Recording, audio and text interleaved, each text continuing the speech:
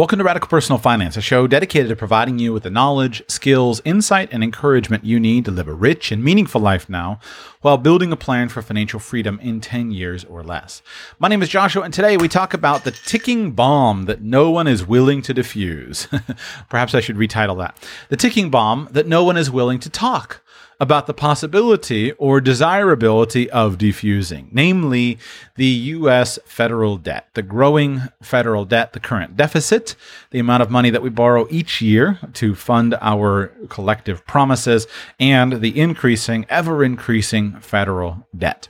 Now, this is, of course, a common theme on Radical Personal Finance. I've discussed this many times over the last 5 years of the show, and today is no different. Nothing much has changed. However, I find it fascinating to look at what is not happening right now, which is why I'm reprising this topic, because I want to prove a point to you, namely that no one is willing to even talk about spending less money. And if that is true, then why should we expect the future to be anything different?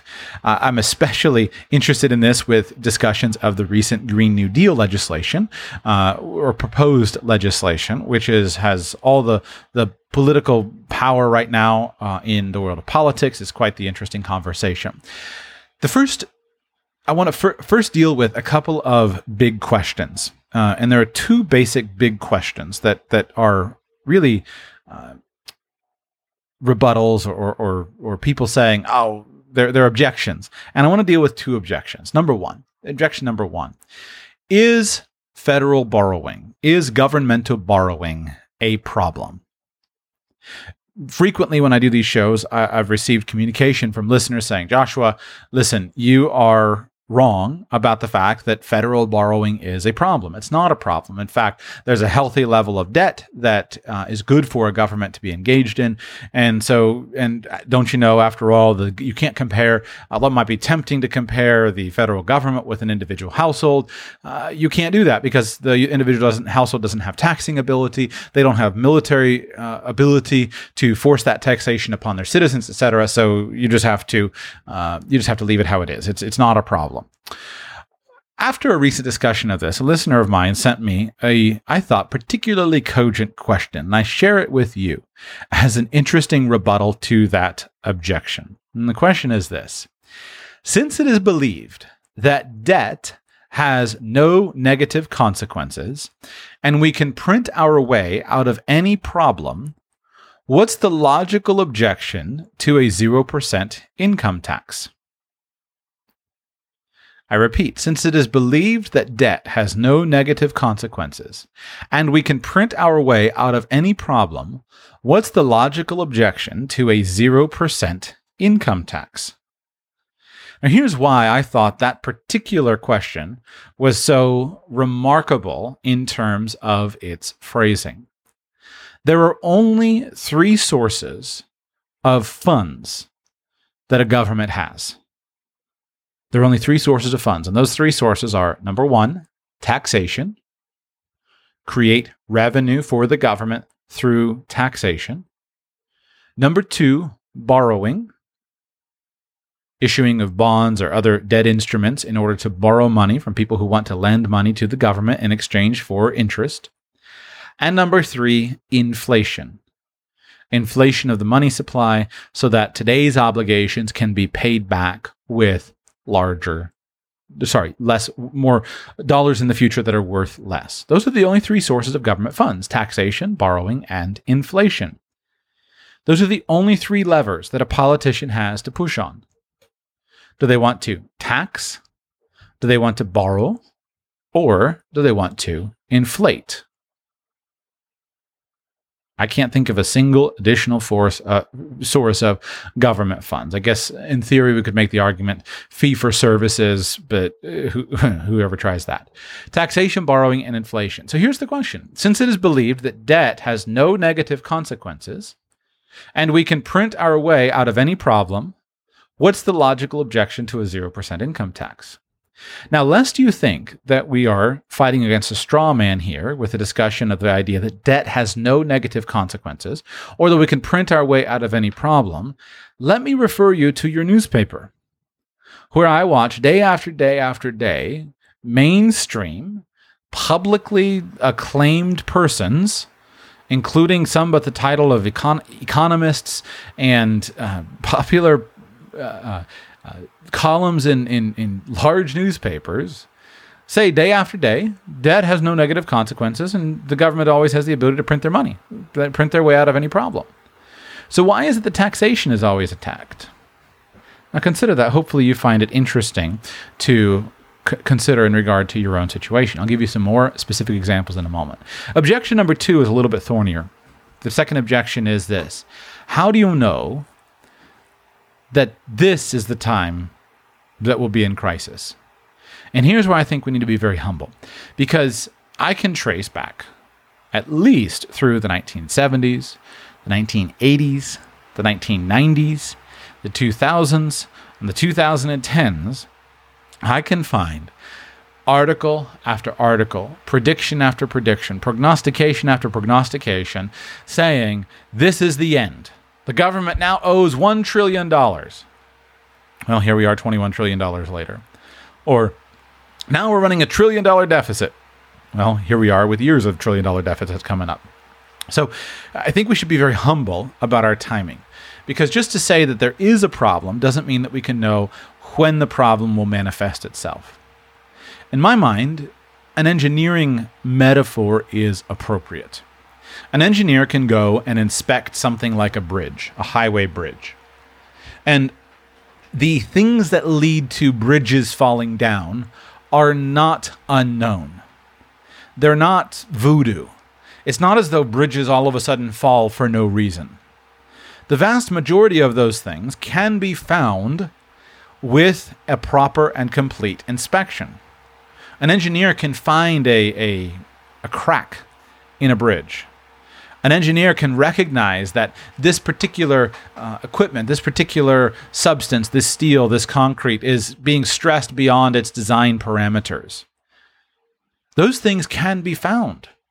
Now, recently there was a devastating dam break in Brazil, and what's usually so amazing about those massive catastrophes is the engineers knew it was going to happen. They knew it was going to happen. A couple years ago, watched another documentary on the space shuttle. I think it was Challenger, the one that blew up on liftoff, and the engineers knew it was going to happen. It wasn't a shock to them. In fact, with the Challenger explosion, it was a massive issue of management where everyone said, no, we've got to take this thing off. And in that particular situation, forgive me if I botch some of the details of this, but the liftoff weather was too cold, and the O-rings that were supposed to be sealing the rocket fuel were not tested and were not certified to be functional as they should be at that level of cold weather on the morning of liftoff. And there were warnings being sent to the NASA management team. No, this is not certified. The engineers had said, no, we shouldn't do this. But the NASA management team had to press forward, and they bowled over the people who tried to stand in the way. They launched the shuttle, and we all know the history. Challenger, everyone died. And of course, it was a massive loss. So the same thing could be applied to bridges and space shuttles. If an engineer inspects a bridge and they can find a crack, they know that in time that bridge will fail. The problem is, what does it mean in time? And there are various things that could change. So the bridge, if you were trying to make an estimate, you could start with the severity of the crack, but then you also have to take into account other stresses. Is salt water weakening something in it, or is it fresh water? What's the level of traffic going across the bridge, et cetera, et cetera, et cetera. And I'm not an engineer. You engineers can come up with many other things that affect it. And so when you're trying to make predictions on things that have many, many factors involved, you can't necessarily always get it right. About the best that you could hope for is to be directionally right. To know this is a problem and to watch it and to see what happens. Now, one of the books that I read last year that really helped me more than almost anything else to gain some historical perspective was a book called The Silk Road. And the author went through thousands of years of history of the Silk Road and talked about all the things that happened. One of the things I was so struck by was the level of economic analysis that was in that book. It's not an economics book, it's a history book. But there was a huge amount of discussion of what happened to bring down all of these different empires throughout history. And in my personal copy, all over the place, I've got dollar signs, I've got interest rates, I've got borrowing, I've got collapse. Like I see the threads throughout history in a way that's often hard to find. But the challenge is that's dealing with hundreds, literally in that book, thousands of years of history. And yet none of us have that perspective on our lifetime. We are constrained by the shortness of our own lives. I personally have never lived in difficult economic times. I have never lived in difficult economic times. The few times when the global economy has been in recession, I've personally always been even insulated from those things. Yes, I've lived through 2008. I was insulated from it. I wasn't in a financially vulnerable situation. I wasn't in a town that had a bad economy. I wasn't in a rural area. I wasn't in Detroit, whatever. I was insulated from all of that. And so basically my entire life, the economy has been fine. It's been good. So it's especially hard for me to believe those warnings. So I want to just move on now from these two questions. And I simply want to say, in response to number one, is government debt a problem? The answer has to be yes, or at least yes, it can be. And we would look to certain factors to understand if it's a problem. A crack that's small and off to the side of the bridge doesn't necessarily mean that the whole bridge is going to collapse. A crack that's a hairline crack that's running right underneath the middle of the bridge is probably something we should pay attention to. I'm convinced, personally, that there's a hairline crack, at the very least, running right through the middle of the bridge. And I'm going to use some data in today's show to show that to you. Number two, with regard to timing, I want to be always very humble with any kind of timing. I will say this, I do not expect there to be any kind of imminent financial crisis that's caused by government borrowing within the coming years, perhaps decade. I don't expect that. I want to be prepared in case it happens, but I don't expect that. Now, on the flip side, if I live a normal, long-lived lifespan, as I expect and hope to live, I will be shocked if it doesn't happen during my lifetime. But there's a whole lot of room in there. Now, we'll get to how to solve it. In fact, I've just finished a course on how to solve it with a minimal amount of cost because of this uncertainty. But today I just want to talk about some of the problems. As I continue, thus far, I have tried to answer two common questions or objections. Now, the bulk of this show is going to be divided into two basic theses. Thesis number one, no one in today's world is even willing to discuss the current problem, and that doesn't give me confidence for the future. If today we're not even willing to discuss it publicly, I don't have any confidence that things are going to change in the future. And then number two, I think the problems are only getting worse. We'll get to that. Let's start about discussion. For today, I'm going to read you a few excerpts from an interesting article that was published October 17, 2018. This particular article and its accompanying proposal or essay was from September of 2018, almost 6 months ago. And the proposal, the title of the article is from Reason magazine, reason.com. We've never had deficits like this during peace and prosperity before. Subheadline, Brian Riedel has a plan to stabilize the national debt at 95% of GDP. He says trying it might be political suicide, but the alternative is much worse. Now, I repeat, this is from 6 months ago as I record this show. I want to read to you a few important paragraphs. On Monday, the Treasury Department reported that fiscal year 2018's budget deficit was the largest since 2012, and it is increasingly likely that America will see the return of a $1 trillion deficit before the end of 2019. We've been here before, but this time it is different. When America ran a $1 trillion deficit in the years just after the 2008 economic collapse, the recovering economy quickly put a dent in the deficit. And even though it's been more than 20 years since the last time the federal government ran a surplus, the sense of an impending disaster passed as annual deficits reached merely into the hundreds of billions of dollars. Now, after a decade of economic growth, the United States stands again at the edge of a $1 trillion deficit, not the result of a sudden economic downturn, but caused by the inexorable growth of entitlement programs, and exacerbated by the current Congress decision to hike spending while also cutting taxes. Unlike a decade ago, this looming debt crisis won't be solved by a few years of economic growth. Even under the rosiest of scenarios, the federal deficit is on course to hit $2 trillion by the middle of the next decade. The national debt totals more than $20 trillion and continues to grow. On its current trajectory, it will surpass the size of the nation's economy, a level that has been seen only at the height of World War II before 2030. Social Security will go bankrupt a few years after that, and mandatory benefit cuts will be enacted. As America passes those various harbingers of fiscal doom, it's likely that the rest of the world will take notice and stop lending money to the United States or demand higher interest payments for future borrowing, compounding the problem. Quote, eventually you'll be left with two choices, Brian Riedel, a senior fellow at the Manhattan Institute, tells Reason. Either significantly raise taxes on the middle class or significantly cut benefits to current seniors. If we do neither, you will have a major financial crisis. It goes on, and we talk about a report that Brian Riedel published. I want to skip to a couple of important questions where he talks about basically his idea of talking about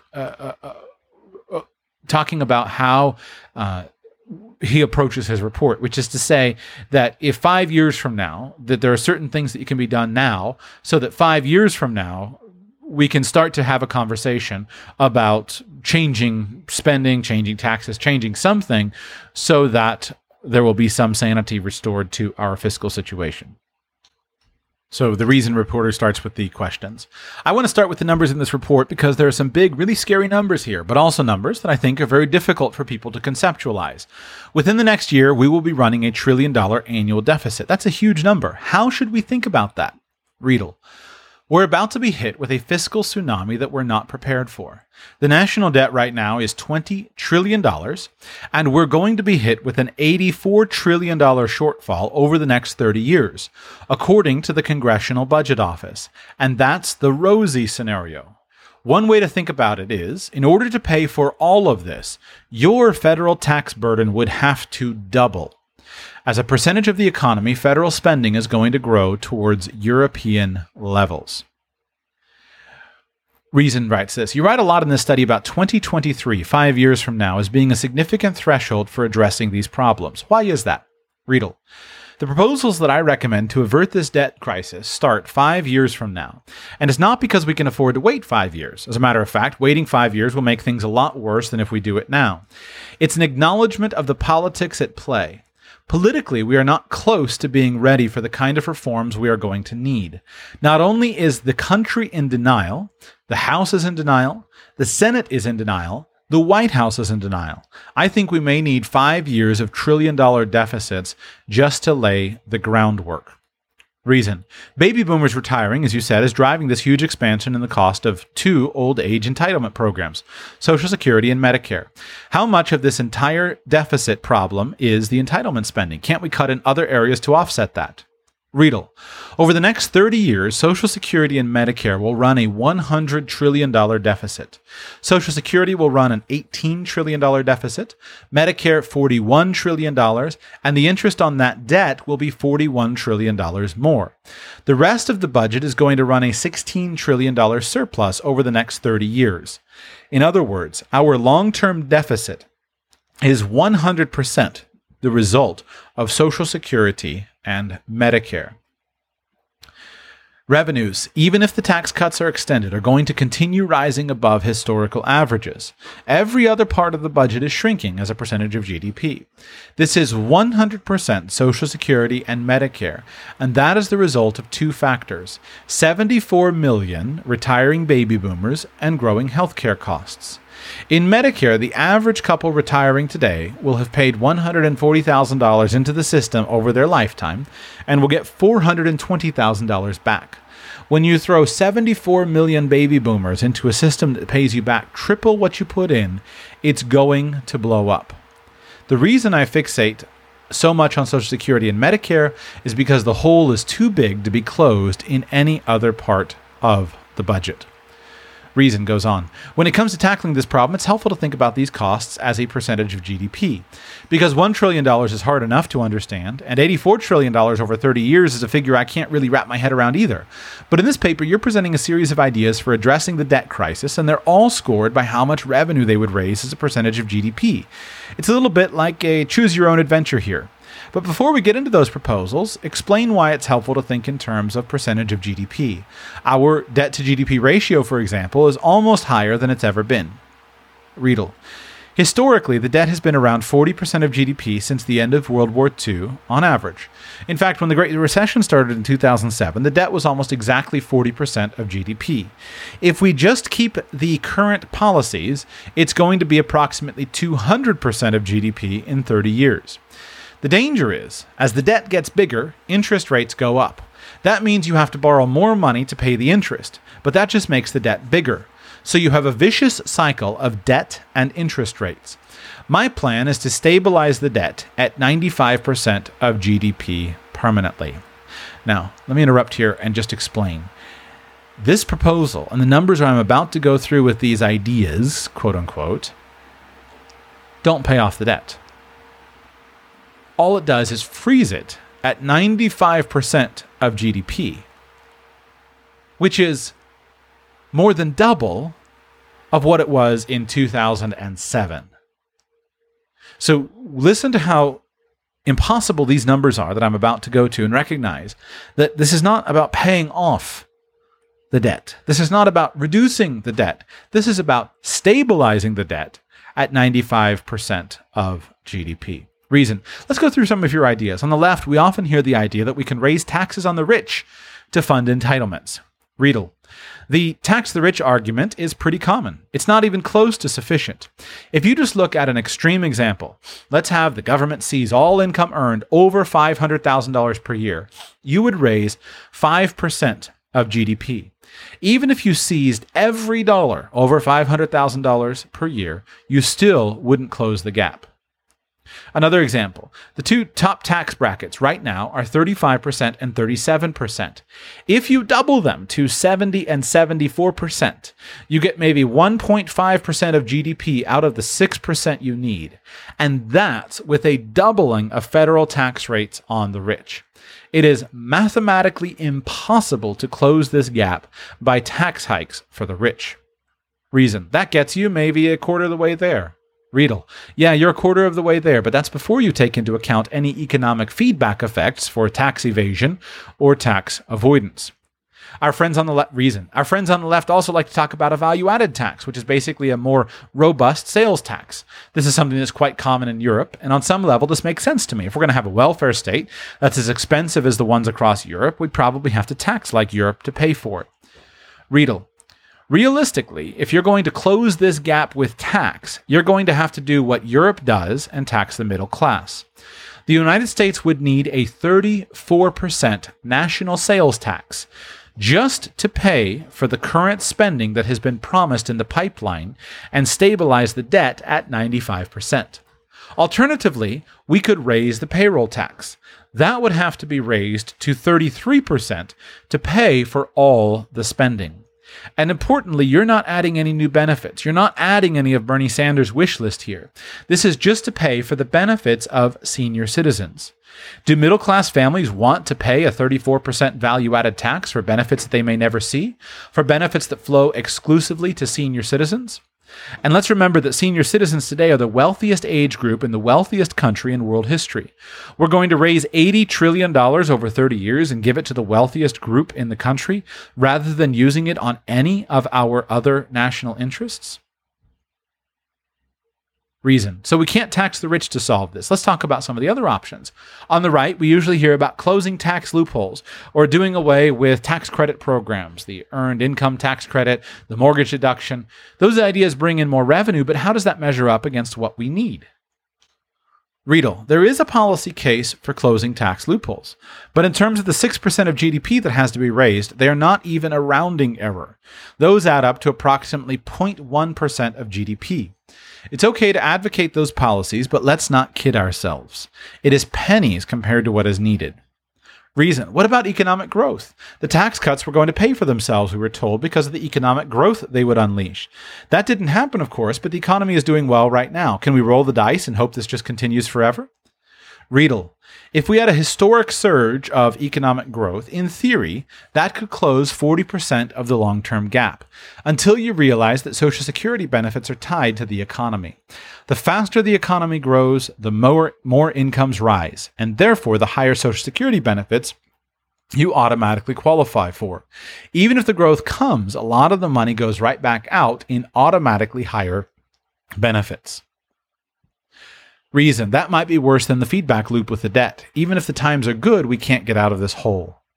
Riedel, if there were an easy solution, we would have solved this decades ago. Reason, we've danced around this for a while, but you really can't get away from it. The politics of what you are proposing, of what you are saying is necessary, just seem completely impossible to surmount. You're pretty upfront about the fact that this is going to take a combination of difficult choices from both parties, but where's the appetite for that going to come from? Riedel, there is no appetite for that in Washington. None. Republicans are cutting taxes, and Democrats are proposing $42 trillion in new spending over 10 years. No one is taking this even remotely seriously. The challenge right now is that when you talk to people about how to solve the long-term debt crisis, everyone has their pet theory that is simplistic, easy to understand, and completely wrong. As long as everyone has their pet theory on how to fix this, no one is going to be willing to endure the real pain it is going to take. Reason. Best case scenario probably is that a group of Democrats and a group of Republicans get together after the midterms, look at that looming $1 trillion deficit, read your report, and decide to pursue some of the options you've outlined here. Even if that were to happen, whoever proposes these huge tax increases or new taxes, I imagine, would be immediately run out of office. Even if there were a centrist coalition in Washington that could make this happen, would voters allow it? Now listen carefully to Riedel's response. My plan, as written, is political suicide. And this is probably the most politically plausible plan that could probably solve the long-term problem, and even this would be political suicide. It raises taxes across the board, it restrains Social Security and Medicare, it allows defense to continue falling as a percentage of GDP. The argument that I am making is that the status quo or any alternative solution is even worse. That, my friends, is not a bright picture. Remember again that Riedel's plan here is to stabilize federal borrowing and the federal deficit at 95% of GDP. And as he writes there, it is political suicide. Now, that particular interview was from 6 months ago. And I ask you this question. What has happened since the publication of that interview in October of 2018 to March of 2019? Have we suddenly had a massive cadre of fiscally conservative Republicans and Democrats start to come together and say, let's tackle this problem seriously. Let's start to talk about some solutions that we could engage in and think about how we could solve our problem? Has that happened in the last 6 months? Can you point me to a single person who is vigorously, repeatedly advocating for fiscal restraint, who's dealing with reality? I can't point to anybody. Rather, what we see is a massive press with a lot of energy going in exactly the other way. Which brings me to the Green New Deal.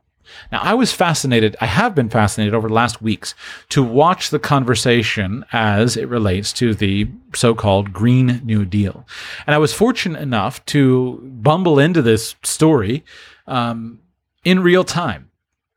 I try to minimally pay attention to politics. I have a disease, an addiction that I can't quite overcome. So unfortunately, I pay more attention than I probably should. But I try to at least keep it modest and moderate in terms of the amount of time that I spend on it. But a couple of weeks ago, I happened to bumble into the Green New Deal on the very day that it was starting to be published, where the various representatives started to publish all of their documents, etc. And it's been fascinating for me to watch it develop in real time. Now, the most important thing to me has been to watch the way that public perception of documents is handled based upon putting things out and not putting things out. My personal summary of what happened was the proponents of the Green New Deal, sponsor in the House, in the U.S. House, sponsor in the Senate, started to put all the documents out, and then they started to receive massive pushback on the silliness of their proposals, and then they started to take things back, and then they tried to say, well, listen, a bunch of stuff got out early that wasn't supposed to get out. That's still the case of what is said.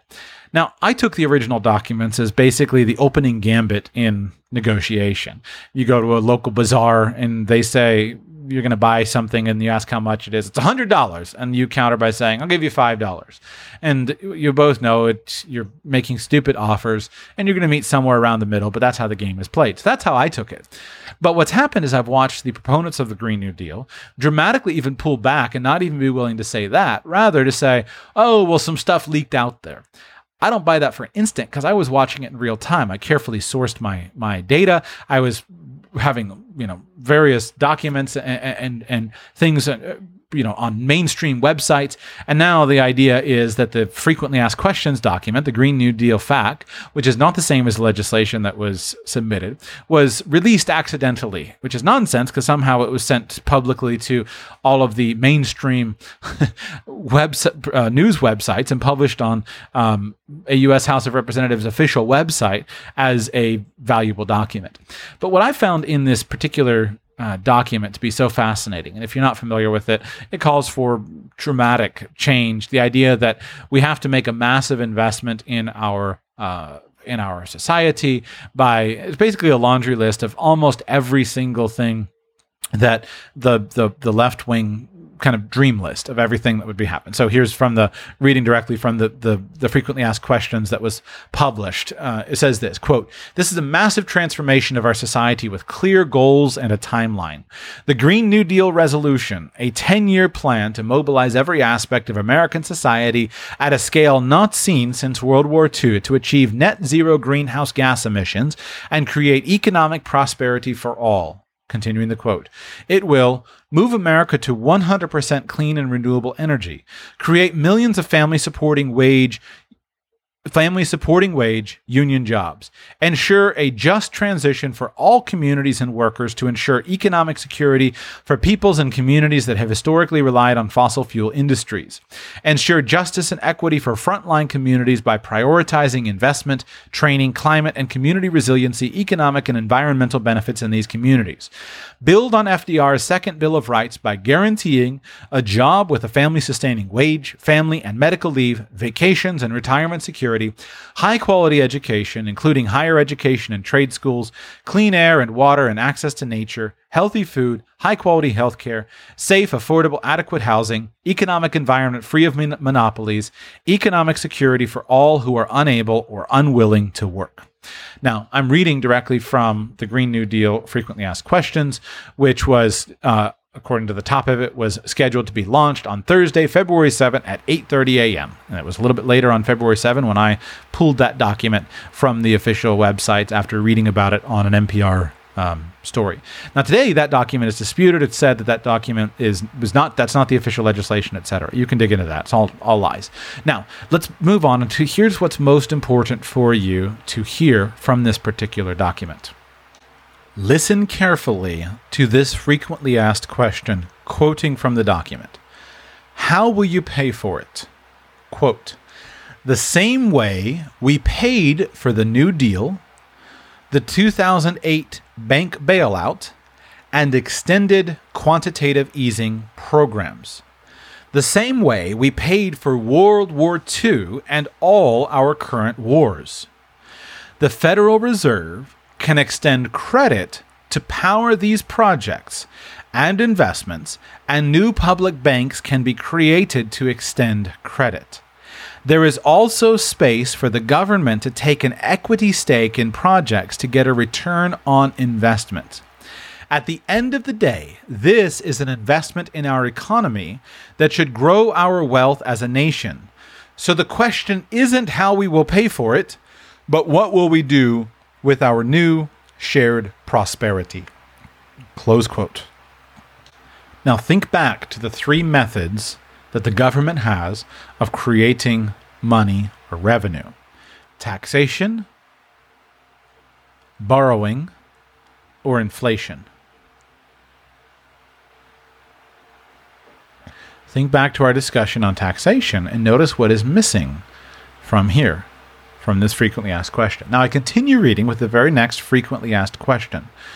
Why do we need a sweeping Green New Deal investment program? Why can't we just rely on regulations and taxes and the private sector to invest alone, such as a carbon tax or a ban on fossil fuels? Continuing verbatim quoting, quote, "The level of investment required is massive. Even if every billionaire and company came together and were willing to pour all the resources at their disposal into this investment, the aggregate value of the investments they could make would not be sufficient. The speed of investment required will be massive. Even if all the billionaires and companies could make the investments required, they would not be able to pull together a coordinated response in the narrow window of time required to jumpstart major new projects and major new economic sectors. Also, private companies are wary of making massive investments in unproven research and technologies. The government, however, has the time horizon to be able to patiently make investments in new tech and R&D without necessarily having a commercial outcome or application in mind at the time the investment is made." Skipping down a little bit.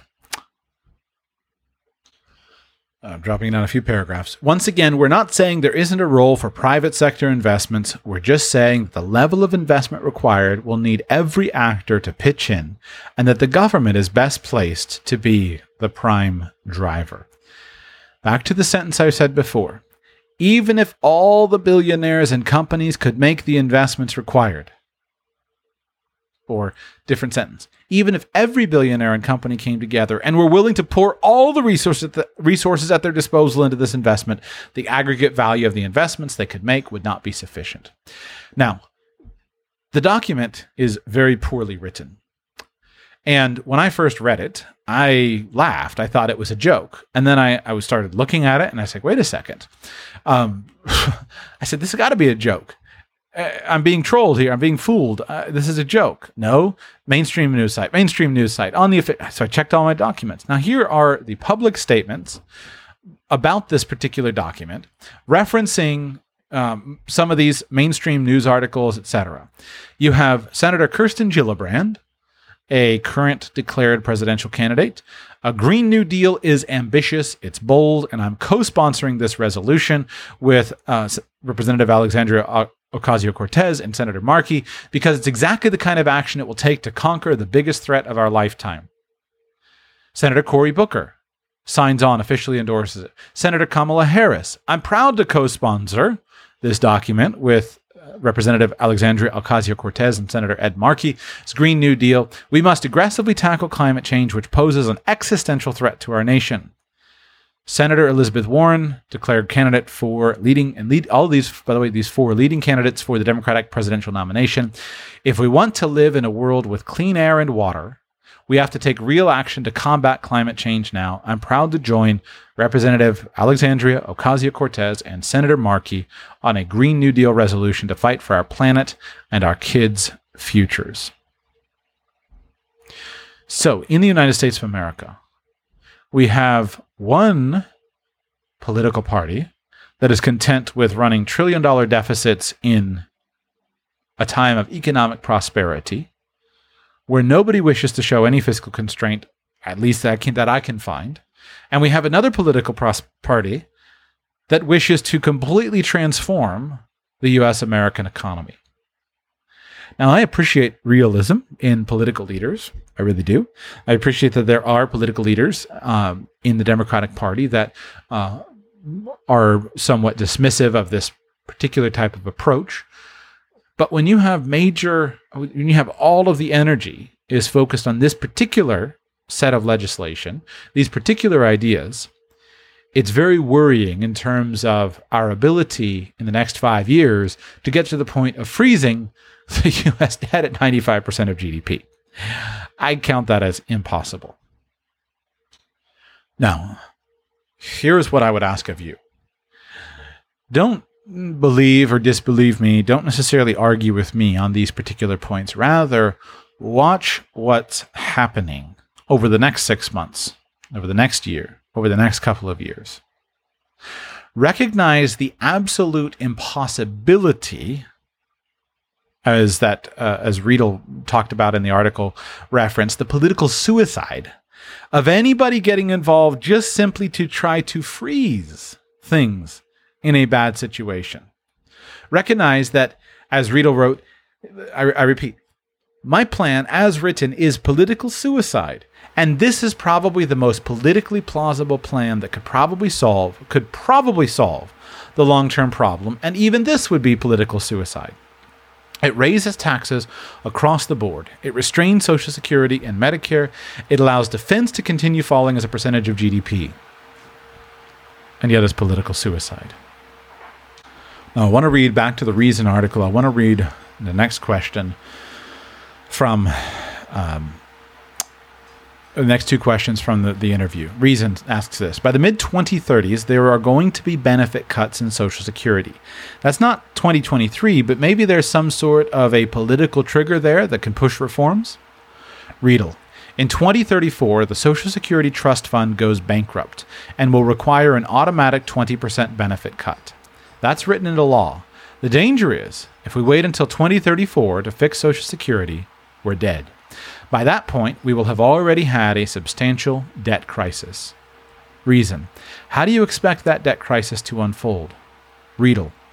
The danger is that if the debt keeps growing, at a certain point, investors will stop lending us money at reasonable interest rates. They will be reasonably concerned that the debt is growing beyond our ability to finance it. They will demand higher interest rates, and every 1 percentage point increase in interest rates will add $13 trillion in interest costs over 30 years. As interest rates go up, we will have to borrow even more to make the interest payments, which causes the debt to go even higher. At a certain point, the investors will demand that we get our fiscal house in order. It will likely start with low-hanging fruit. Tax hikes for the rich, for example, but those won't be enough. Eventually, you'll be left with two choices. Either significantly raise taxes on the middle class, or significantly cut benefits to current seniors. If we do neither, you will have a major financial crisis. What that looks like remains to be seen, because we've never seen an international power with such a huge economy go through what we are about to go through. In the years that I have been paying attention to finances, with years as a financial advisor and now years of doing radical personal finance, I have never ever wanted to be an extremist on issues like this. I have resisted it. I have rejected it. I have never wanted to be lumped in with all of the other extremists. I've never wanted it. But at some point in time, you got to look at the data. And I would invite you to look at the data for yourself and to watch what happens in the coming 6 months or a year, etc. For me, I have decided that this entire realm of risk has to be moved from possible risks to probable risks.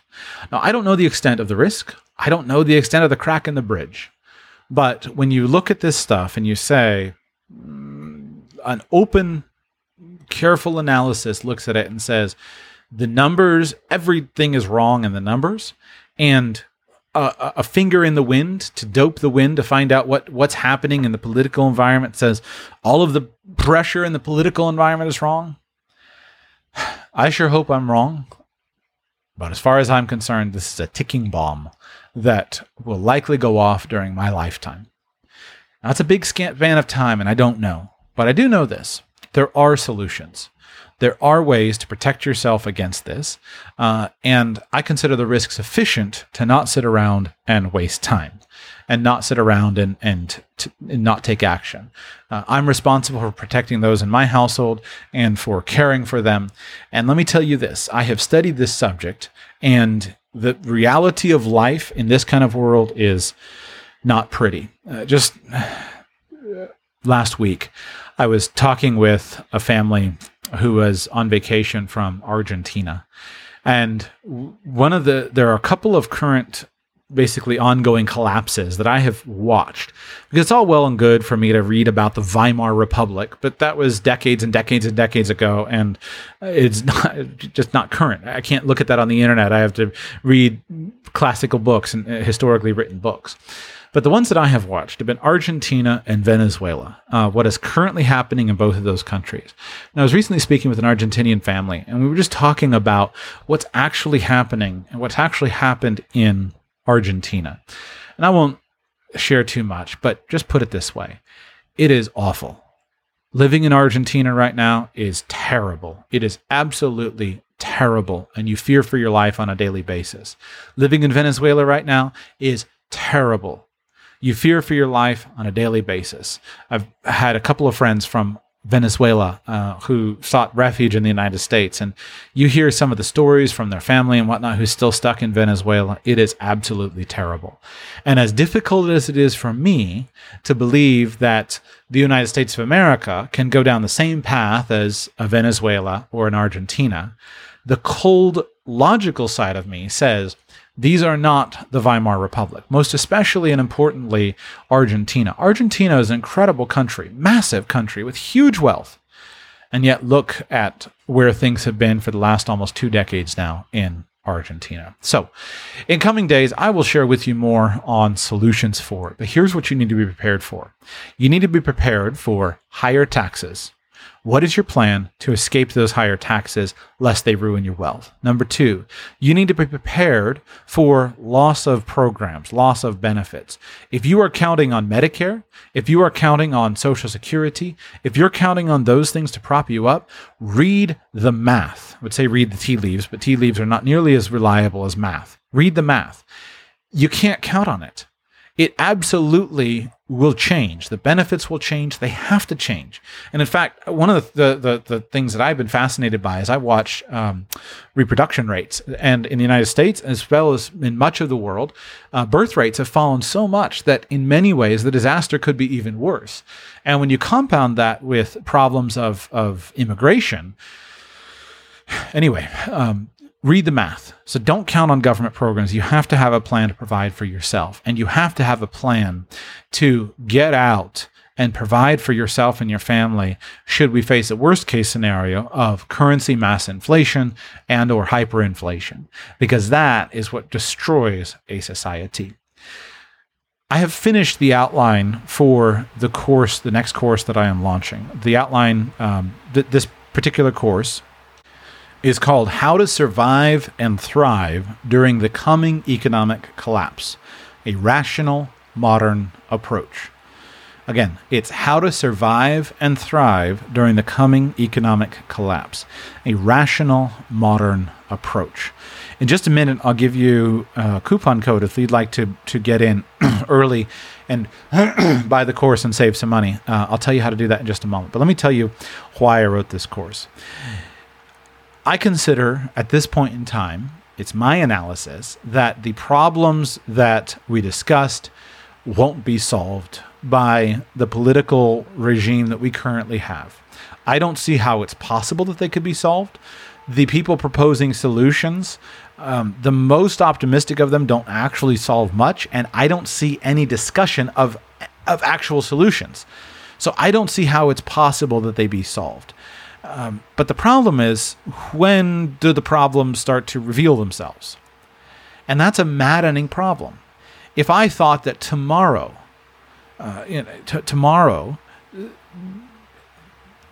my neighbors were going to start shooting me for food, then I would probably do things a little bit differently. I've interviewed a lot of people on this show, many of whom come from that perspective. One of the questions,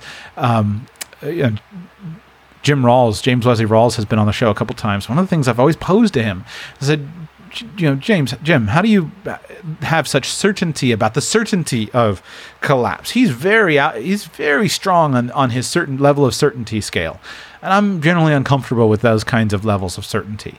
But if I thought that, then maybe I would be willing to move to the boonies and live in a cabin with my family. But at this point in time, it's hard. It's very hard for me in the life that I want to live to conceive that it's right for me to move to the mountains and live in a cabin or to build a nuclear bunker under the world. I respect those who do, but it's hard for me to fit that into my optimism for life and to figure out how does this actually integrate. And so the problem that you face is, number one, what do you do? And number two, how much money do you spend? Do you take all your money out of the stock market and say, well, I'm going to go and buy food and guns so I can live during the coming economic collapse? Some people do. I have a hard time giving that advice to people because I consider the timing to be so uncertain on these kinds of affairs that it's very uncertain. So in many ways, I'd rather have an insurance policy if it were possible to have an insurance policy. And I'd rather have a plan that could develop in time rather than my freaking out and moving to the top of a mountain or buying a missile silo in Montana and moving into it, a decommissioned missile silo. I think those things are cool, but that's not right for me right now. And so what I've outlined in this particular course is my best solution. Which is basically run away from problems. But here's how you run away from the problems in a thoughtful, intelligent way. And that's what it is, how to survive and thrive during the coming economic collapse. So what I am doing right now is putting in place all of the infrastructure necessary in order for my family and me to survive and thrive during the coming economic collapse. And to me, this seems to be the most rational perspective to take, is to say, I think that there can be problems. I acknowledge that the problems are probable. I don't know the timing of those problems. So let me have a plan that I can adjust and adapt over time that allows me to live well if everything goes wrong, or live well if nothing goes wrong.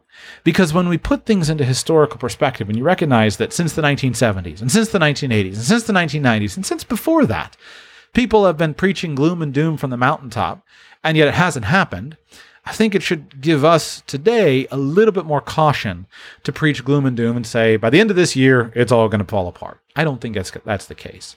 So I would invite you at this point in time, if this is interesting to you, to come by radicalpersonalfinance.com, click on store, and follow the link for my newest course called How to Survive and Thrive During the Coming Economic Collapse.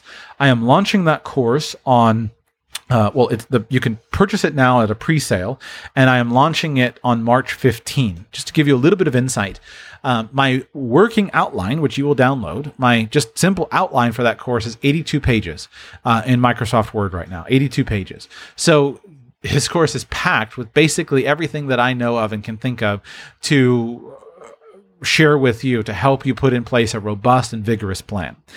And I think you'll find it to be a tremendous, tremendous value. I've worked very hard on it.